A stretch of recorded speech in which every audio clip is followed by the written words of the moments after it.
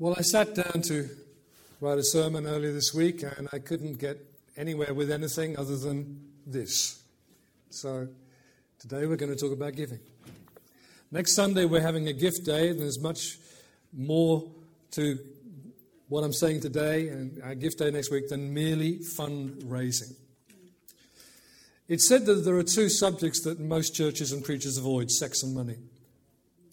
Yet those are the two things that profoundly control and mess up our lives very much.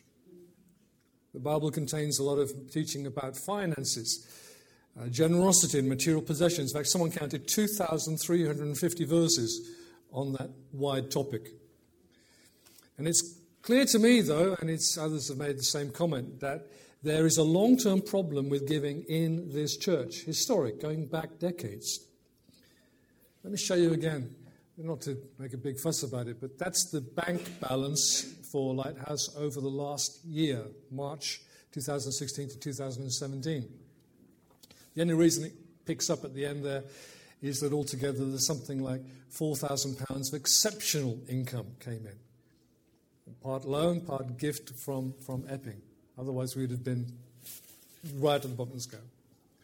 And there is the income over the last year for Lighthouse, taking just tithes and offerings, excluding gift aid coming back, and any other income such as renting our hall out to be a election station or whatever. All right? Now, look at the huge swings. June, is it June? June time. April, May, June. Nearly £12,000 that month. In October 2016, over 10 again. And yet other months barely keeping above 5, which is nowhere near what we need to actually continue.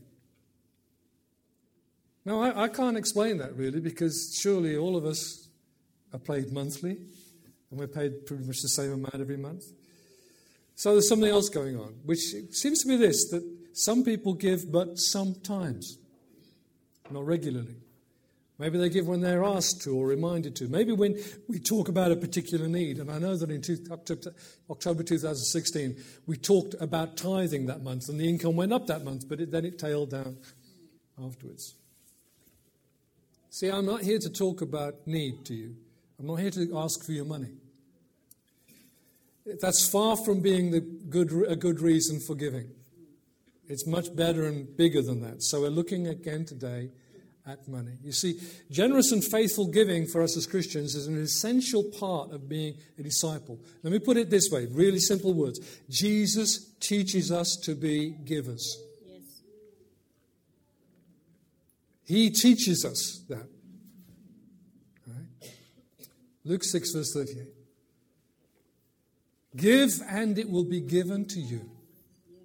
They will pour into your lap a good measure, pressed down, shaken together, running over. The picture is of you holding a sack, or you're holding out your apron, and someone's putting grain in it. Yeah? Wheat. And they put grain or a basket. They put it in, and they shake it down, and they put some more in. Until it's spilling over the top, they don't stop. Good measure, shaken down, running over. For by the standard of your measure, it will be measured to you in return. In other words, Jesus is saying, as much as you are generous, you will find generosity comes back to you. The measure you use will be measured back to you. Who said that? Jesus said that. That's why I put the red letter. I like using red letter Bibles. Jesus said it. Then Jesus says this: when you give to the poor, don't sound a trumpet before you, as the hypocrites do in the synagogues and in the streets, so that they may be honored by men. Truly, I say to you, they have their reward in full. You want a pat on the back? You got a pat on the back. Go home. But when you give to the poor, do not let your left hand know what your right hand is doing, so that your giving will be in secret, and your Father who sees what is done in secret will reward you. And then in Acts 20, I haven't picked all the verses that Jesus talks about these things. There's this interesting thing here. Paul talking to the Ephesian elders, says, remember the words of the Lord Jesus, that he himself said, it is more blessed to give than to receive. Now, those words aren't recorded in any of the Gospels, but the disciples remembered them. They became part of the currency of early church life, and Paul repeated them and Luke recorded them, so we have them here from the Holy Spirit. I'm going to come back in a while to what the Lord Jesus said about money, but the big issue is giving, not money. Yeah. So I've got 6 points for you today. And of course, I'm a preacher, so everything begins with P. I don't even work at those things. That's the way my brain's wired, okay? Number 1, the priority of giving. The priority of giving. Why should we give? And I have a one-word answer. God. As simple as that. Yep. We give to Him in love, in faith, and in obedience. Giving to God is part of our covenantal relationship with Him. He is provider and protector and our parent, our Father. I came into P's again. And in return, we honor Him with giving. It's part of the relationship, part of the contract. It goes back to Abraham. God blessed him, he tithed. You find Abraham's grandson Jacob understanding he's coming into that kind of relationship with God at Bethel through the revelation he had there of the angels of God and so on. And the response of Jacob was, if you will bless me, I'll give you back 1/10 of everything I get. Giving to God is part of that relationship. He asks us to do it. In the Scripture, we give to Him to display our gratitude and our dependence upon Him and to honor Him. And we are stewards, not owners. That's the teaching of Jesus. What we have, we've received, and we are stewards of it. It isn't ours to do exactly what we please with. So not only in our giving, but even in what we then spend in other ways, our expenditure. We're to handle finances for the glory of God. We're stewards. What we have came from God, and we give back to Him not only what was His, but still is His. George Muller, I haven't time to talk about George Muller. Let me just tell you what he said. If we are indeed acting as stewards and not as owners, He will make us stewards over more. What we have, we don't hold as ours. He'll trust us with even more to handle on His behalf. David, at the dedication of the great offering the people brought to fund the building of the temple, prayed this. This is quoted in the Anglican morning service. But who am I, and who are my people, that we should be able to offer as generously as this? For all things come from you, and from your hand we have given you. Did you get that? I'm not giving my money, I'm giving back His money. Yeah. Yeah. All things come from you, yeah, and from your hand we have given you. Our thinking about money and about whose money is it and how much should I get is warped. We've been moved away from the Scriptures. That's the Bible truth. All things are His. Even when they come into my hands, they're still His. Yeah. And so from His hand, we give Him. Giving is worship. Worshipping the Lord. I loved the worship time earlier. I was glad to be in that and involved in that. Worshipping the Lord is not just songs and prayers, though. It is obedience. It is deeds and actions. It includes our giving. We give as worship to Him. Because worship simply means this, giving somebody what they're worth. In the marriage service, we say in rather old-fashioned English in a way, with my body I worship you. I will devote myself to you and I will give you what you're worth in affection and intimacy and so on. All right? Okay, now he's talking about sex. Okay, money and sex in one morning. There you go. Worship is giving to somebody what they're worth. So giving to God is worship. So it matters to the Lord that we give It is faithfulness on our part towards Him. It's far more than church budget or a project. It matters to God because it's about our relationship with Him. And Jesus teaches us to give. Number 2, there's a purpose of giving. What is giving to God and into a local church to be used for? Well, the principles, we didn't invent them. They were set by the Lord many years ago, long time ago. They are these: to fund the worship of God and the work of the gospel, and to fund the community of the saints, to provide for needs within the local family. And it is a Bible principle that those who give themselves to leadership and preaching and teaching should be supported by their brothers and sisters through giving. It's mentioned 5 or 6 times in the New Testament. I'm going to give you just one of the scriptures here. I want you to notice it. 1 Corinthians 9. The Lord has commanded that those who preach the gospel should receive their living from the gospel. That's what they work at, they should be paid for it. I want you to notice something. He doesn't commend it, He commands it. It's His instruction.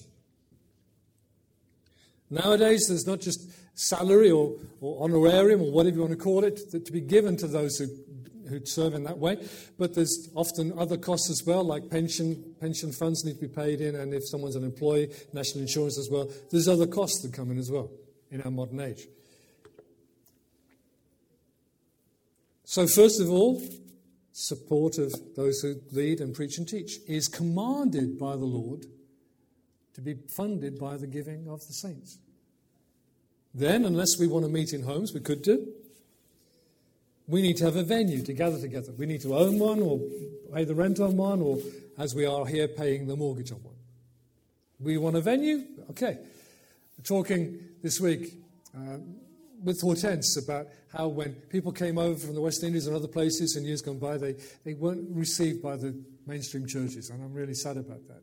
So they got together and they did it for themselves. They went and found a building and put all their money in and their effort in and bought it. And to this day, independent churches, like some of the charismatic churches and house churches and so on, are still doing the same thing. They're buying warehouses and converting them. And they're doing it often without borrowing a penny. They're doing it by sacrificially giving together to make it happen. Yeah? Ownership. Because we want a venue, we'll make it happen. We're going to do this together. Yeah?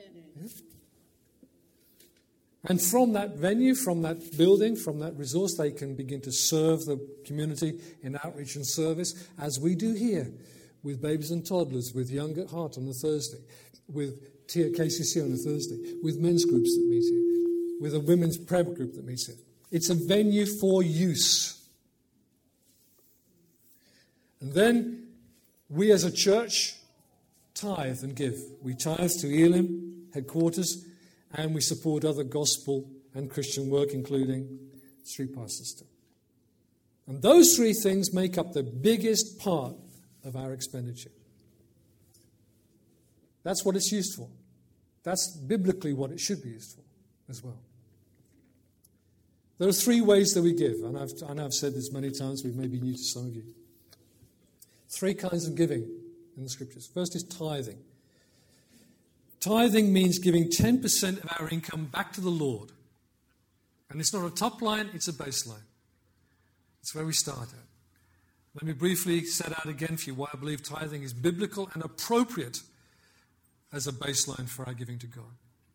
Firstly, tithing is not law or legalism. It's not law because Abraham and Jacob lived more than 400 years, almost 600 years before the law. Neither is it legalism, but I acknowledge that it can be taught and acted in a legalistic way. We're not under law. This is not about raiding Leviticus and applying those scriptures to us. We're saying this is covenantal. This goes back to what it is to be a person who lives by faith to honor the Lord with the tithe. It's not law. And it carries prophetic promise. I'm going to read you the promise. I'm going to come back to it in a minute. This is a specific promise in Scripture. Malachi 3. Will a man rob God? They were building the temple, rebuilding the temple after 70 years in captivity. And Malachi is to preach to them about, you've left this off and you're not honoring God. Will a man rob God? You're robbing me. But you say, how have we robbed you? in tithes and offerings? You're cursed with a curse, for you're robbing me, the whole nation of you. Bring the whole tithe into the storehouse, so that there may be food in my house, and test me now in this, says the Lord of hosts, if I will not open for you the windows of heaven and pour out for you a blessing until it overflows. Then I will rebuke the devourer for you, so that will not destroy the fruits of the ground, nor will the vine in the field cast its grapes, says the Lord of hosts. All the nations will call you blessed, for you shall be a delightful land, says the Lord of hosts. I like the Hebrew word there for delightful land. It's Beulah. That's a lovely word. I'm going to come back to those verses in a little minute. Just want you to notice, this issue of the tithe specifically is hedged around by a tremendous challenge and promise of God, which I accept and I receive. But tithing is also supported by the Lord Jesus. Twice in the Gospels you read this. Matthew and in Luke. Woe to you, scribes and Pharisees, for you tithe mint and dill and cumin. Carol and I have herbs at the one of our garden. Can you imagine if we went down there and snipped a tenth of the herbs and brought them here on a Sunday? That's the kind of what they were doing. And have neglected the weightier provisions of the law, such as justice and mercy and faithfulness. But these things, justice, mercy and faithfulness, you should have done without neglecting the others. Without neglecting what, Jesus? What is he talking about? Tithing. There are things more important than tithing, but don't neglect tithing. And Scripture records Jesus as saying that on 2 occasions. Repeated. And it's a biblical principle, it's a principle of Bible interpretation, that in the mouth of 2 or 3 witnesses, it's established. If you read it once, you need to find some other scriptures that support it. But when it's stated clearly, twice or 3 times, it's established. Jesus said something about tithing, and that is what he said. He supported it. Tithing is giving 10% of all our income back to God and to the church we're part of. Not distributing it around. It's brought into the storehouse, into the house of God, which, let me say again, is a community, not a building, of which you are a member. And the 10% is where we begin to learn to adventure in giving. It's a baseline, not a top line. In fact, whenever the Lord speaks about the tithe in Scriptures, he declares that it belongs to him and it's holy to him. Tithing is also connected in Scripture to first fruits. When someone, back in those days, the economy of Israel, which is agricultural, when someone began to harvest their grain, the first sheaf was given to the Lord. When they gathered fruit from their orchards, the first basket was for the Lord. So Paul uses this language in 1 Corinthians and 2 Corinthians that our giving to God is our first fruits. It's the first item of our budget, the first payment after we've received our income. Personally, I do that every month. I've occasionally missed and done it the first day or two of the following month because I forgot. I don't even do it by doing a standing order. I'm not knocking you if you do, but I like to make the payment. Decide I'm doing it. The first thing, salary's coming in, first priority, that's going out. Back into the Lord's hands. Tithing, first fruits. The first, the best. Before you eat, you give back. Yeah. Before you spend, you give back. First fruits. Again, this is a heart issue we need to get hold of. Honor the Lord with the first fruits of all your income. Why? We'll see why in a minute. The second way that the Bible teaches us to give is offerings, which is why we've got tithes and offerings. It's not just a phrase, it's meaningful.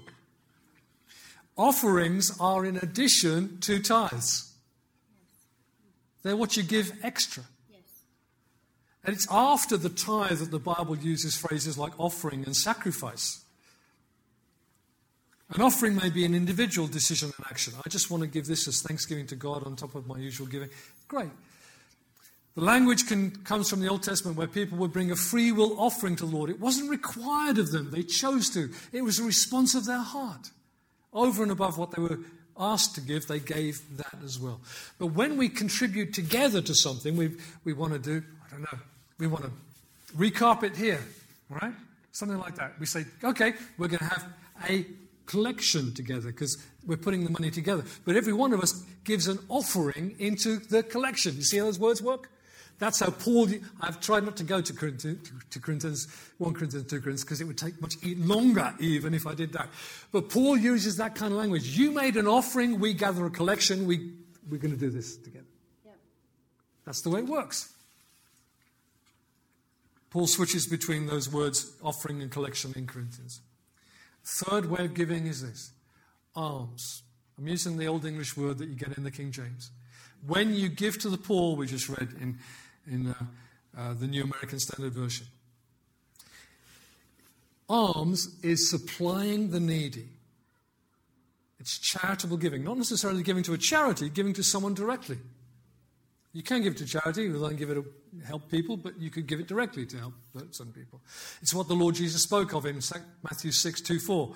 When you give to the poor, do not let your left hand know what your right hand is doing. Having tithed and even made further offerings, we're still to be ready to help the needy.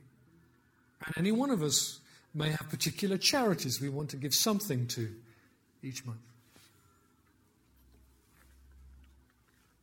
Third P. There's a personal effect or impact of giving. It does something in us and to us. First of all, it focuses us on God and His provision.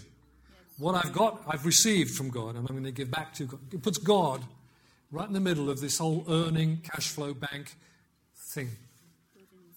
Puts Him center. It reminds us again that we're stewards and not owners. And it deals with the love of money. It puts us to some organization of our time and our cash. To give and then to give more is a workout for our hearts, our souls. And by the way, those two words are pretty much synonymous in the Bible. So I'm going to give you now what the Lord Jesus says about money. I know I've said these things before. I'm going to read you a big chunk of Matthew 6. Do not store up for yourselves treasures on earth, where moth and rust destroy, and where thieves break in and steal, and water leaks all over your house. I'm just adding that in because that's pretty. But store up for yourselves treasures in heaven, where neither moth nor rust destroys, where thieves do not break in or steal. For where your treasure is, there your heart will also be. The eye is the lamp of the body. How many of you know that covetousness is about you see it, you want it? It's why advertising works. The eye is the lamp of the body, so if your eye is clear, your whole body will be full of light. But if your eye is bad, your whole body will be full of darkness. If then the light that is in you is darkness, how great is the darkness?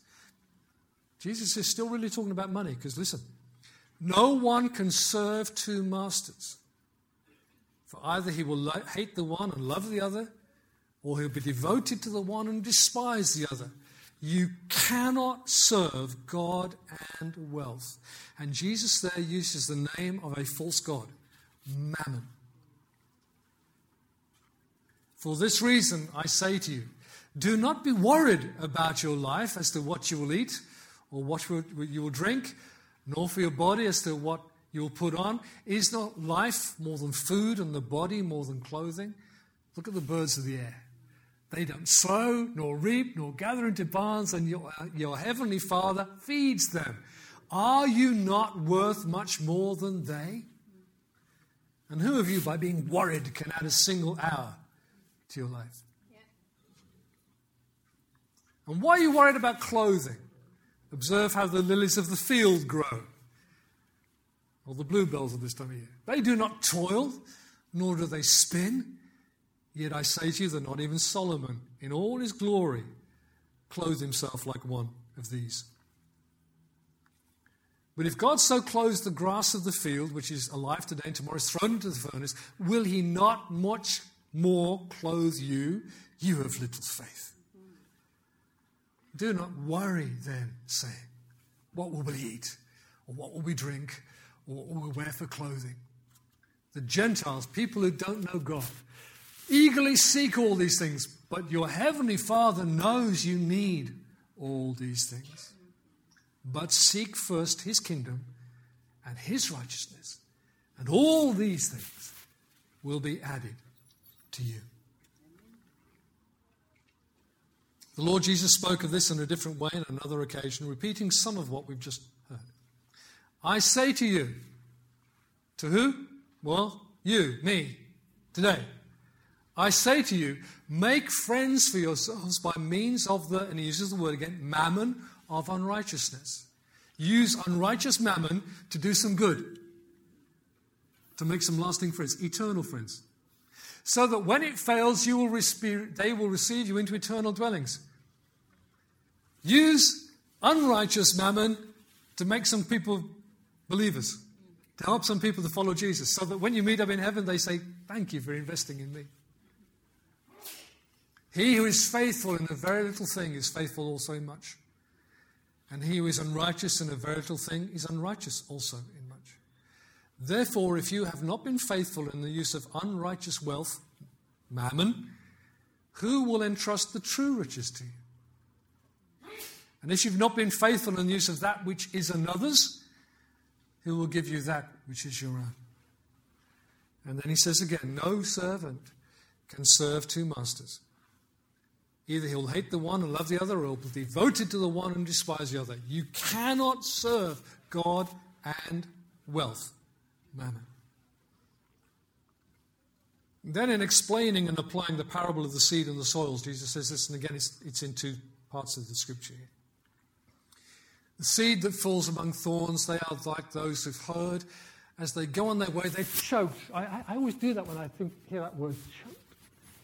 They're choked with worries and riches and pleasures of this life and bring no fruit to maturity. Mark has it slightly differently.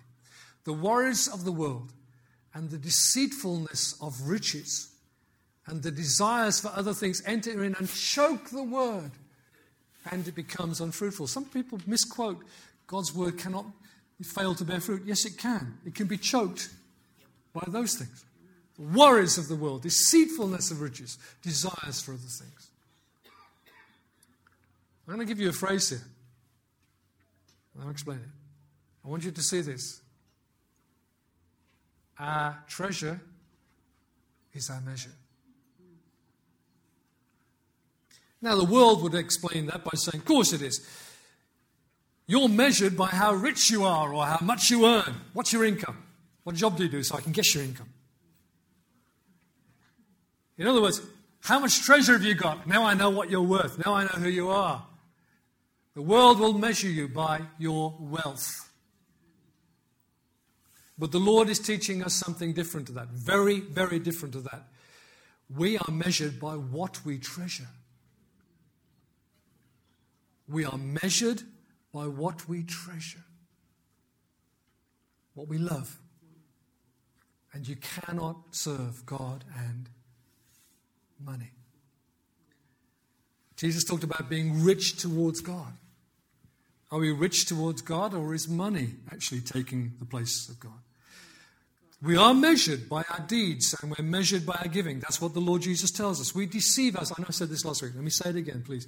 We deceive ourselves by thinking or saying, oh, I know I do this and I fail to do that, but my heart really is like this.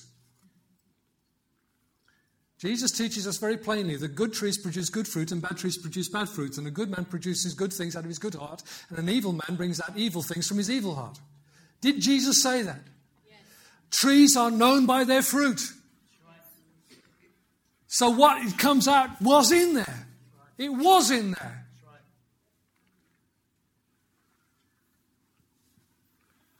Our hearts are seen and revealed in our words and our actions and our works, including how we handle money and giving. Did you notice how the Lord Jesus talks about money?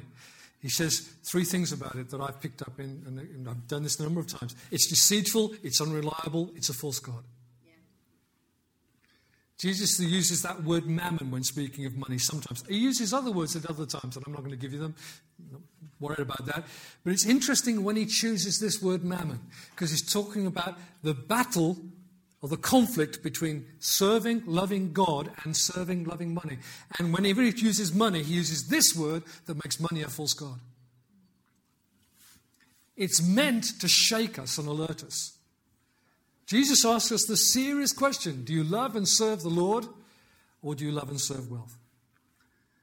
And you know that I refuse to have anything to do with prosperity teaching and the word of faith movement. If I must sum up my concerns in one sentence, I'd probably do it like this. My chief concern about that whole thing is it teaches Christians to love money. And that is directly contrary to the teaching of Jesus. It teaches Christians to love money, and that is the opposite of what my Lord Jesus teaches us. You know, your physical heart needs a healthy diet and exercise and rest. But your inner man needs to fight against sin in every form. And the love of money is beaten down by embracing giving generously and faithfully for God's glory. And then by handling what we have left as stewards. We are dealing with the love of money. Because these things will get us unless we fight them. Yeah?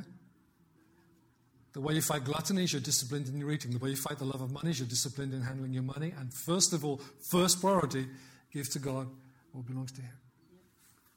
We give for the glory of God and for our own good. Let me put it like this. For the good of your own soul. You need to embrace the discipline of generous and faithful giving. Giving is a clear indicator of our maturity and of our love for the Lord. Our treasure is our measure. There's no escaping it, is what Jesus teaches us. Number 4, is giving profitable? Of course it is. I know that people abuse this scripture, but Jesus said it.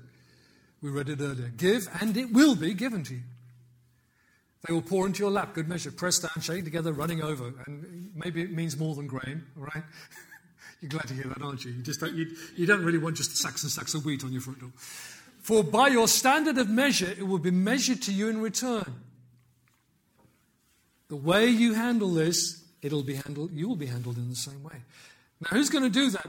People are, but who's going to make sure that happens? God is. God's word says the measure you use will be measured to you. Giving will be rewarded. The Lord will provide to those who give generously. But giving money back is not necessarily, giving money is not necessarily rewarded only by receiving money.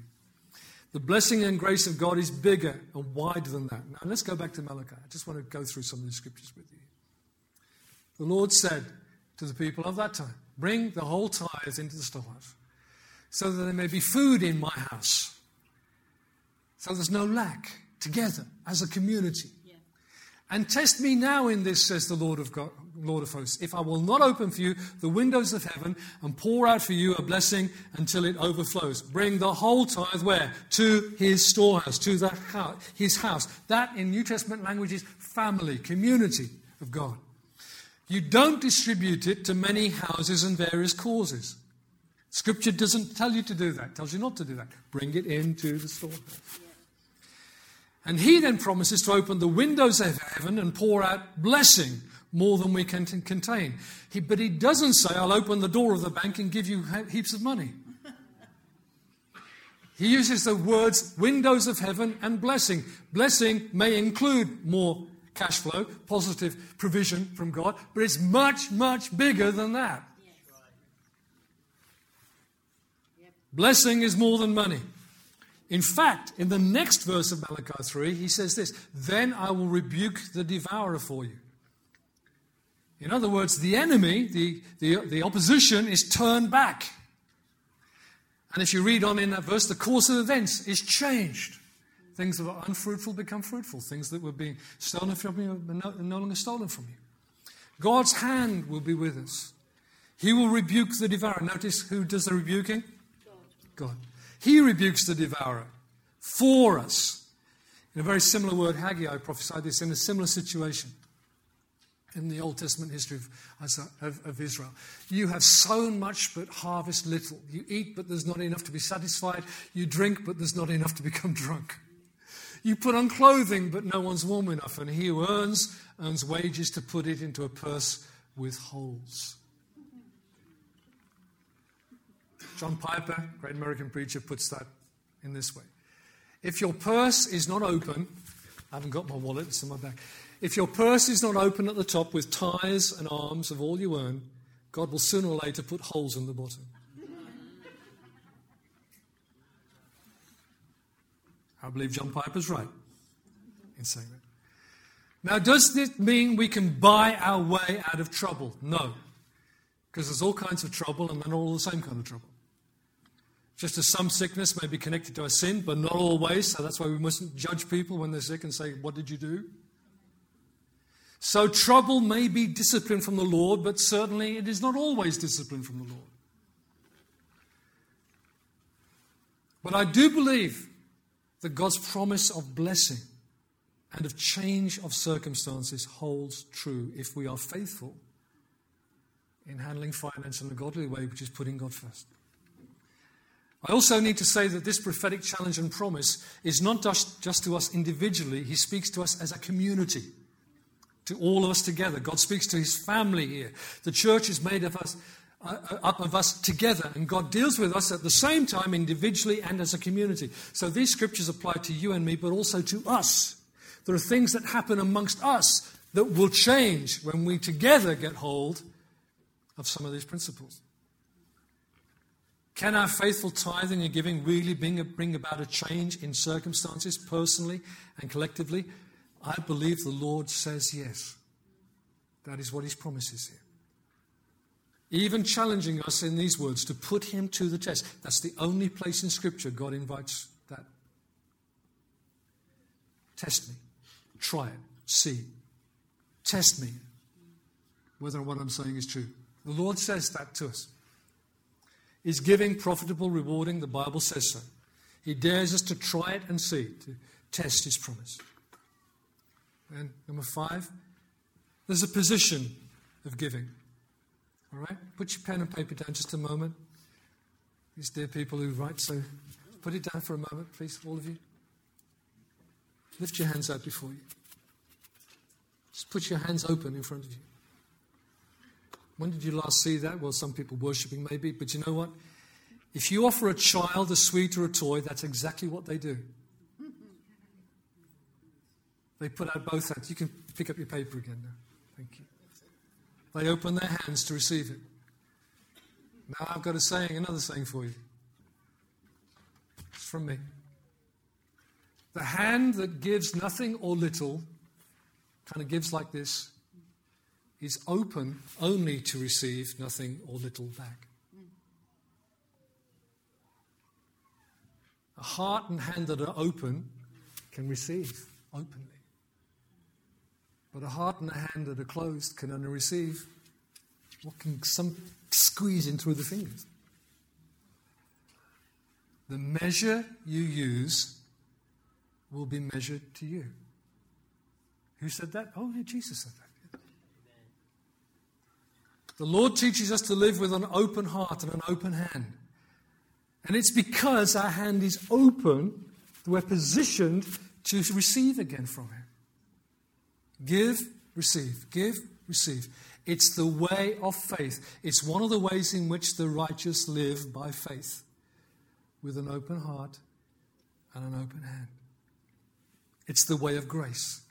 Giving as faithful stewards and as generous children of God releases us from the burden of our own financial needs. Jesus said in that passage in Matthew 6, why do you worry about where the next meal is coming from? Put my righteousness and kingdom first. And these things will be added to you.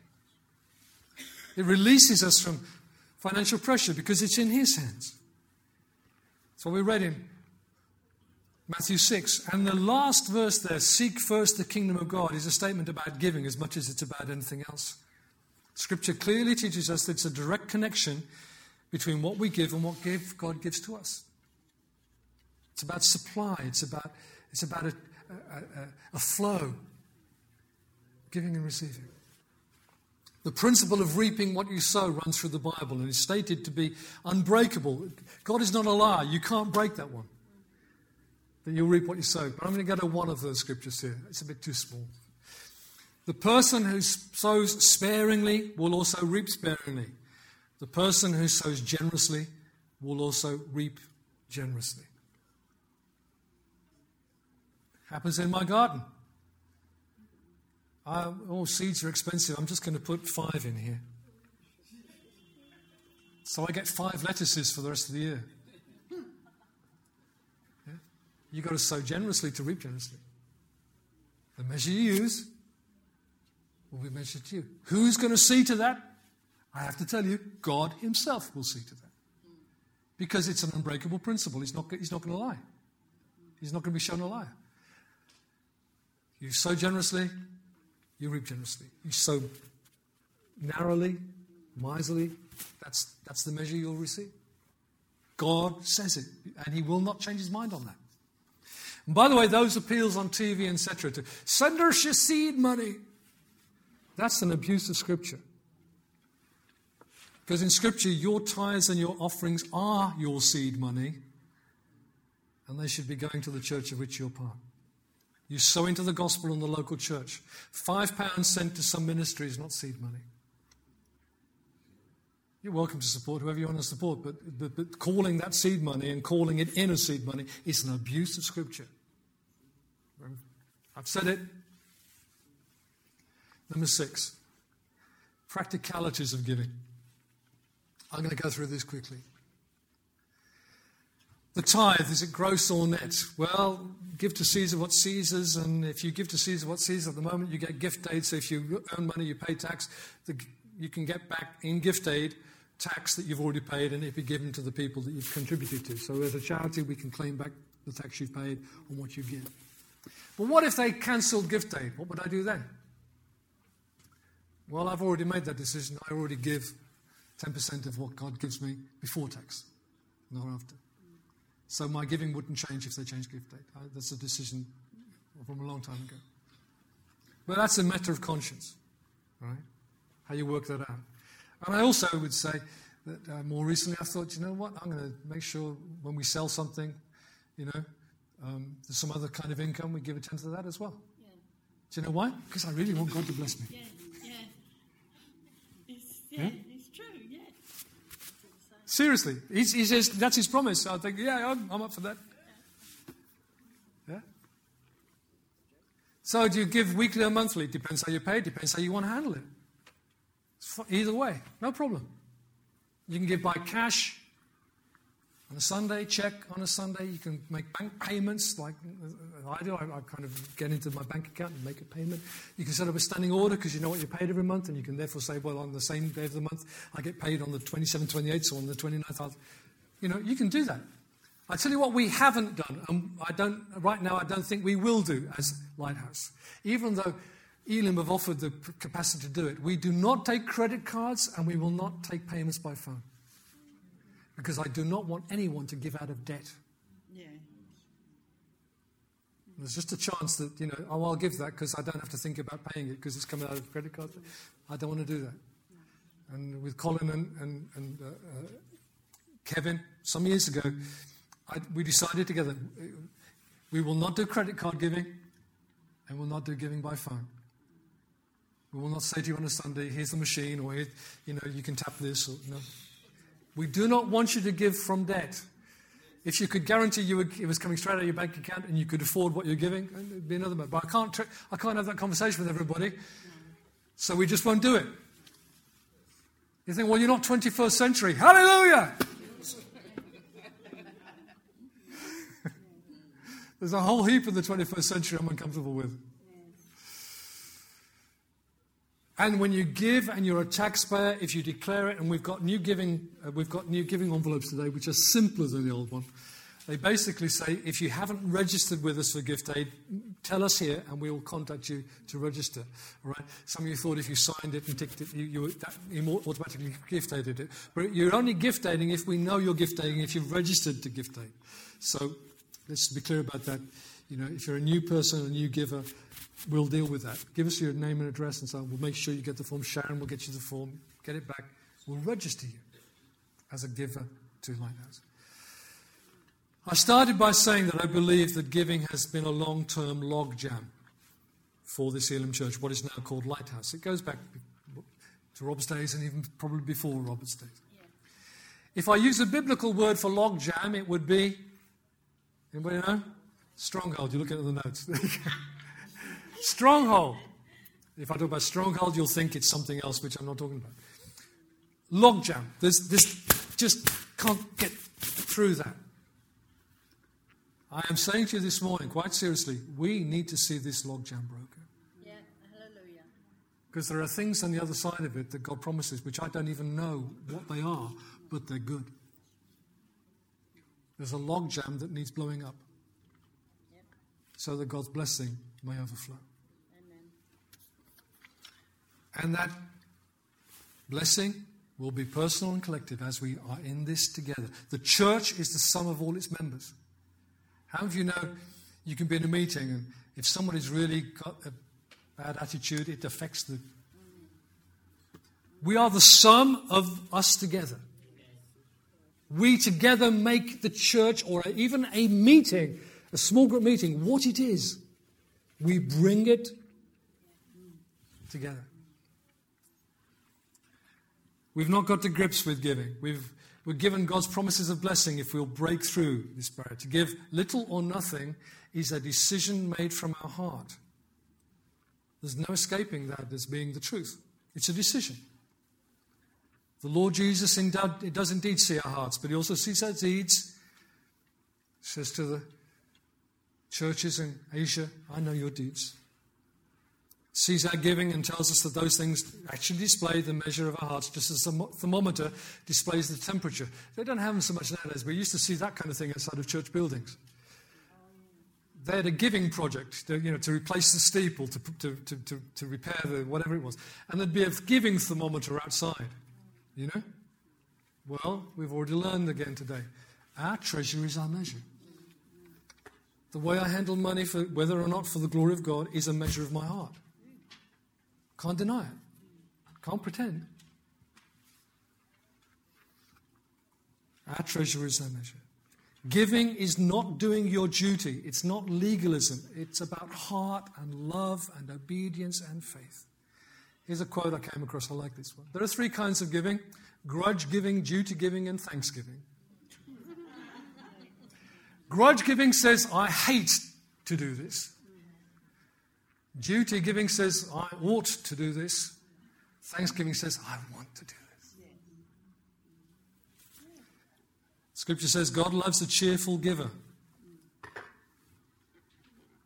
God loves a cheerful giver, that it comes from the heart. Part of the mission of the Lord Jesus Christ, and therefore of the gospel as well, is to set prisoners, captives free. Did you ever read that? He came to set captives free, to release from prison. And I want to see people set free from both the love of money and the fear of poverty into living confidently in God's provision. As they practice generosity and faithfulness in giving, they are knowing God's provision and faithfulness. And I want them to do that for their soul's sake, not for the sake of Lighthouse Cashflow. The love and pursuit of wealth is just simply really bad for us. That's what Jesus taught. It's to serve mammon as a false god. Giving from your heart faithfully, generously, even sacrificially is the best antidote to that. So give for the honor of God, for your own soul's sake, for your spiritual health and your general well-being. Again, 3 times in Scripture, Jesus says this. What does it profit a man to gain the whole world and forfeit his soul? I want you to encourage you today to take a stand, a decision, that you, together with all of us, brothers and sisters together, we're going to see this logjam of giving broken. Amen. We together choose to give faithfully and generously for the Lord's sake and for our own sake and for the community's sake, because that's where the benefit comes. Next Sunday is a gift day. Pray, prepare, and come with a gift, an offering, a sacrifice from your heart to the Lord. Then set your regular giving in place. Get advice on practicalities if you need to. And why don't you go and ask some people you know who've given faithfully to the Lord over many years for some of their stories of God's grace and God's provision. His faithfulness as they have firstly honoured him. But today is not May, today is the last day of April, and today we close today. Before we close today, we have an opportunity again to give to the Lord in this month's response to him. Let's pray together. Then we're going to break bread.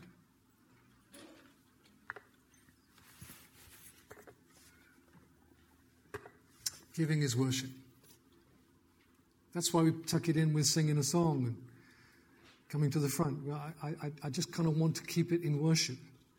It's not sneaking a basket under you. It's not even a box at the door. I can understand having a box at the door, but it's like, is that worship? I want to add something of worship to the way we give as well as what we give. That's why we do it this way. It's just my take on it. We'll be doing that in a while. But giving is worship. Giving the Lord what we deem him to be worth. It's worth far more than I give him. Lord Jesus, we bow our hearts to your word. A great deal of what we've read today has been your very words. Red letter Bible. And we're told we're to have the word of Christ dwell richly in us. And we need to learn from you, Lord, attitudes of stewardship, attitudes towards money and the love of money, attitudes of generosity and faithfulness and even sacrifice and generosity. We need to learn these things. We pray, Holy Spirit, please help us. Right now, many people are being touched by that fear of poverty thing. I couldn't afford, couldn't help them to take a step of faith that breaks down that lie, that trusts you for your provision. I pray that we might learn to step up in this journey of faith. The just shall live by faith, and that includes the way we handle cash flow and income. So I pray, Lord Jesus, that you might be honoured by our giving, and that we might know your blessing as you promise, respond to us. The measure we use will be measured to us. That's good news. That's good news. You'll open the windows of heaven and pour out a blessing more than we can handle. That's wonderful news.